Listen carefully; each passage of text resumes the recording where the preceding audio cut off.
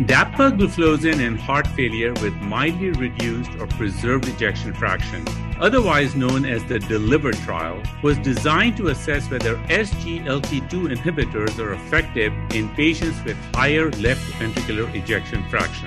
And now that the study results are in, we are taking a look at the findings and what they mean for our patients.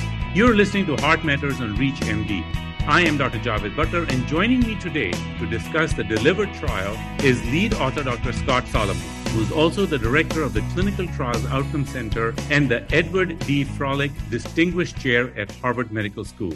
Dr. Solomon, welcome to the program. Javed, great to be here. Thanks. So let's just start off with some background on the DELIVER trial. Can you tell us some of the considerations that you had in mind when you were designing the trial? Sure. DELIVER was the largest and broadest inclusion criteria of all trials in heart failure with mildly reduced preserved ejection fraction. And the design of DELIVER was influenced by all the experience we had for many years before us with heart failure with mildly reduced and preserved ejection fraction trials, including the TOPCAT trial and the CHARM Preserve trial, and most recently the Paragon heart failure trial. We decided to enroll patients with signs and symptoms of heart failure, ejection fraction of greater than 40%. And we specifically allowed inclusion in this trial of patients who had heart failure, who had previously had an ejection fraction of up to 40%, but whose ejection fraction had improved to over 40% by the time of enrollment. That was one of the things that was different from some of the other trials. Majority of patients enrolled were ambulatory, but some of these patients were either hospitalized or recently hospitalized. And otherwise, it's very similar to the Emperor Preserve trial, which of course you know so well. But this was really designed as the sister trial to the DAPA-HF trial, which was the study of dapagliflozin in patients with heart failure with reduced ejection fraction. That's really fascinating. Can you tell us what were the results of the trial?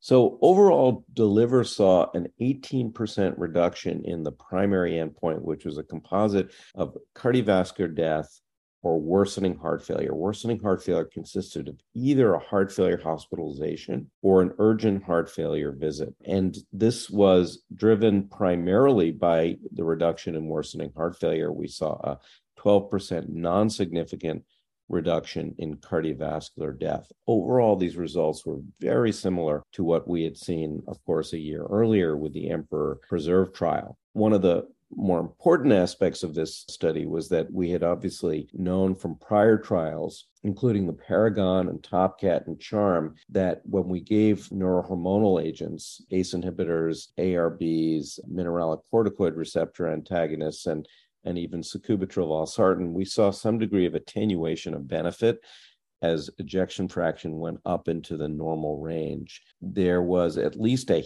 hint that that might have been the case also with Emperor Preserved, although we know that overall the results of Emperor Preserve suggested that there was no heterogeneity with ejection fraction, but there was clearly at least reported some possible attenuation. I'm using this word possible because we now believe it might have been the play of chance, possible attenuation at the high end of ejection fraction. So we were obviously very concerned about that. We, in fact, were so concerned about it that we had a dual primary endpoint in DELIVER where we actually ascribed some alpha to the patients who had ejection fraction below 60% so that we could potentially win just with the group with an EF of under 60%. It turns out it didn't matter because we saw the same degree of benefit in the higher ejection fraction group, over 60%, with no hint of attenuation across the ejection fraction spectrum. And I think that really helps us understand that SGLT2 inhibitors as a class probably work throughout the ejection fraction spectrum, which is different from many of the other agents that we've tested in heart failure with mildly reduced and preserved ejection fraction. That's really important. Can you expand a little bit more on the two groups that we talked about in the design, those that were hospitalized or recently hospitalized and those with improved and even recovered numerically, even if they have the syndrome of heart failure, really improved ejection fractions as well? Yeah, so the recently hospitalized patients, as we would expect, had a higher overall event rate. but their benefit was very similar to the overall group. In fact, maybe slightly better from a point estimate. So they derived benefit from dapagliflozin in the study. In addition, we ended up enrolling 18% of our patients, so over 1,100 patients with heart failure with improved ejection fraction.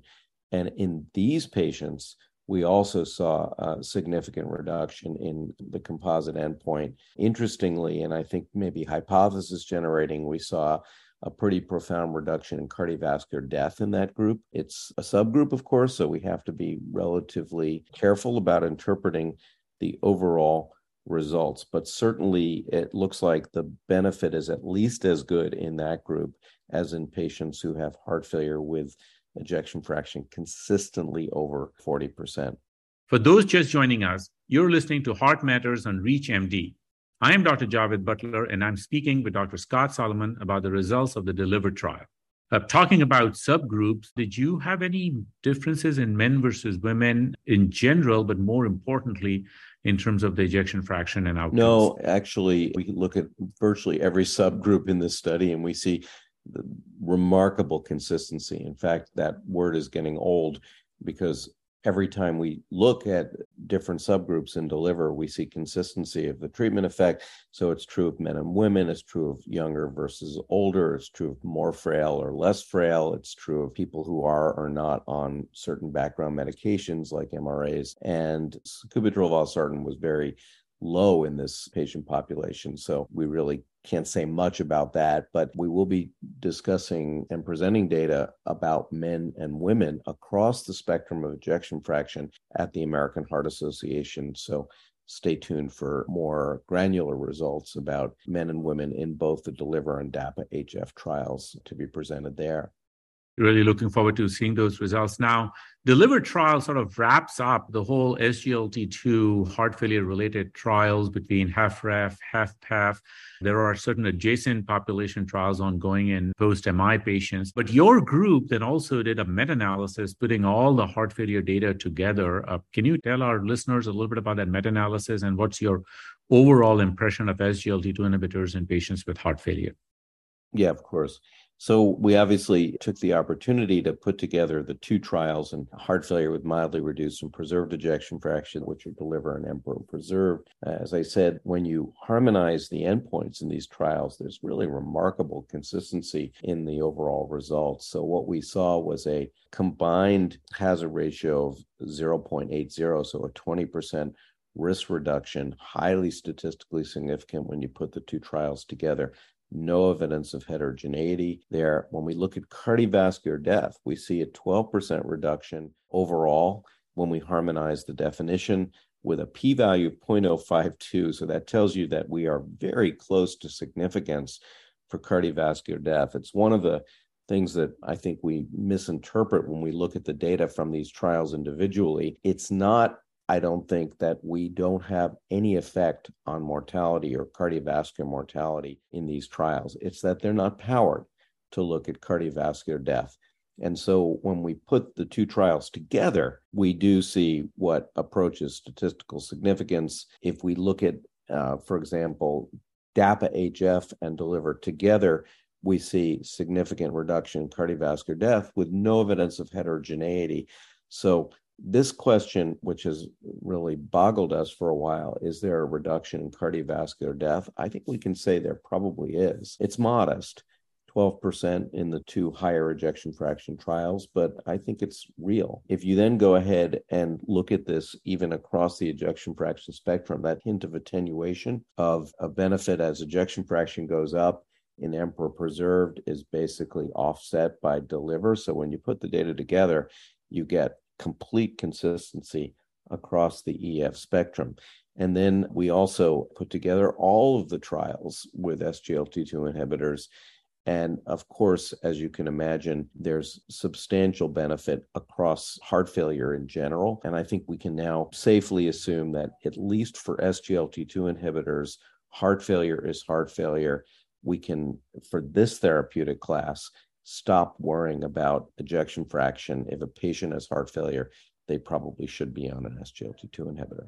Well, both of us have so much interest in this topic that we can probably go on for a very long time, but our time is almost up. So I will give you the last word. Any final thoughts for our listeners?